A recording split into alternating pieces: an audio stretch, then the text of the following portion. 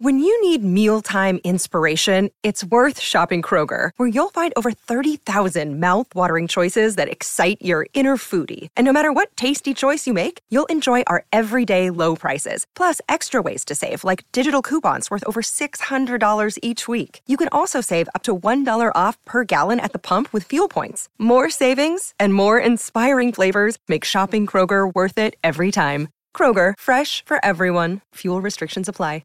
Hello, welcome to the Manchester United Facebook page and the Manchester's Red podcast for the Manchester Evening News, full time from Old Trafford, where Manchester United are through to the last 16 in the Europa League after a 0-0 draw with Real Sociedad, which has secured a 4-0 win on aggregate. United's job was done last week in Turin. Controversially, United won 4-0 away from home and all those goals counted as away goals, but in the end it didn't really matter for anything. Tonight was all about getting fitness and legs and minutes all done. But it was a boring match, but it doesn't really matter. United are into the last 16. There's no real major concerns either. The only slight negative was that Daniel James went off with a precautionary injury. He damaged his shin, it looked like, during the match. So we'll get a full update on that from Solskjaer, hopefully at full time in the wake of this. But full time, United are into the last 16 in the Europa League. Like we said, that's all that matters really.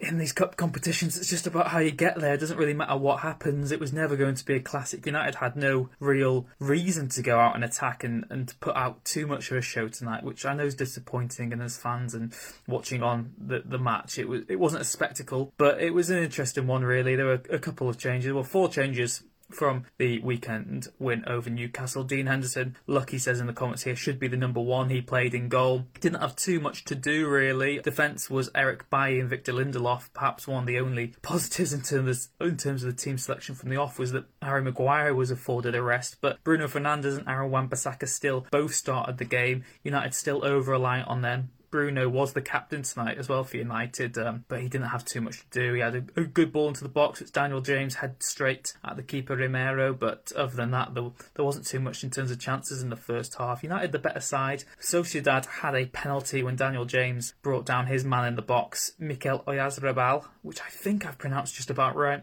He stepped up, did a bit of a Bruno penalty himself, hop, skip and a jump. It wasn't like Bruno with the finish though. The ball flew into the empty Stretford end, just wide of the post. He went for the top corner, not sure why. Dean Henderson was rooted to his spot. United didn't create much else in the first half, neither did Sociedad, really. There was a freak sort of, well not a freak, maybe a moment of genius really from Bruno Fernandes where he curled an effort from outside the box which hit the bar. It was a chance out of absolutely nothing after some good build-up play from Fred, but Emma Okoli in the comments says, what was the score? 0-0. If any of you, thanks Wahid for sorting me out there. But it wasn't a classic. The only real positives came in the second half. First of all, there was a goal for United, but it was disallowed. Axel Tuanzebe headed in emphatically from a corner. It was disallowed after a VAR check, rightfully as well. Victor Lindelof for a foul, just as the ball was connecting with Tuanzebe's head, really. Lindelof caught a defender with his knee. It wasn't pleasant, but it was disallowed and he got booked for that. Rightfully so, really. So that was no goal for United and no real complaints, but a shame that Tuanzebe's first senior goal for United was disallowed. And then 2 positive moments in the second half. Like we said, James had that injury scare. He was subbed off. Ahmad came on. He got half an hour.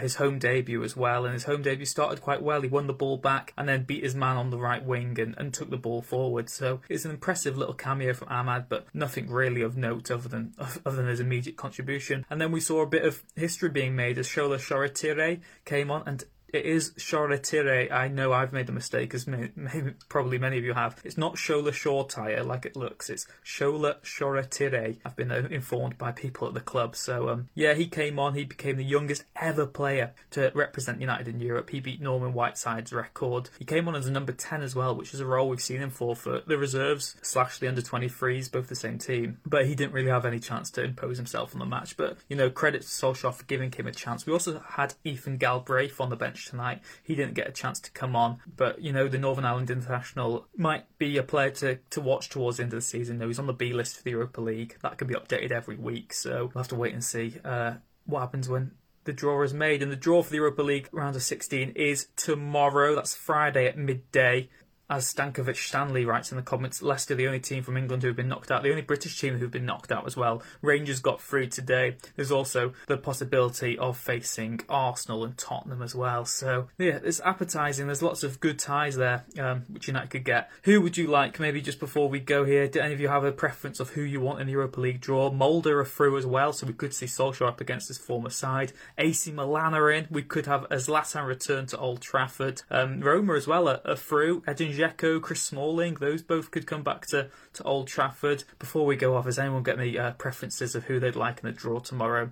I think Solskjaer deep down would want Molde. I think he'd love the reunion with his former club. But yeah, I think from a sort of media point of view, I'd love to see United versus Rangers. Steven Gerrard, and he's got them playing some really good football as well, and not just sort of getting through, just by the nick of their teeth. They are scoring a lot of goals.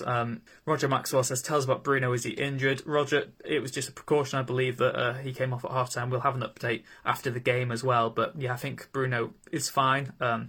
I don't think the plan was ever for him to play the full 90 tonight. It was just a case of getting him on the pitch, making him the captain, of course, and taking him off just to make sure the scoreline was sort of settled at half-time. Vinny Costello says he wants Ajax. Ben says he wants his Rangers. Kevin says Rangers as well. Alistair says Villarreal. Interesting one, that as well, yeah. Lucky says AC Milan. Yeah. Grown Fire says, let's wait until the draw. But yeah, we will wait till the draw, and we'll have all the coverage of the Europa League draw for you on Friday at midday. So please do join us for that. Thank you very much for joining us, as always, on the Manchester Evening News Facebook page and on the Manchester Red podcast tonight. Take care. We'll see you again on the weekend. United versus Chelsea in the Premier League. Let's hope it's a bit better than tonight. Full time, United are into the Europa League round of 16. On aggregate, they've won 4-0. Full time, United 0, Sociedad 0. Thanks for watching. We'll see you again next time.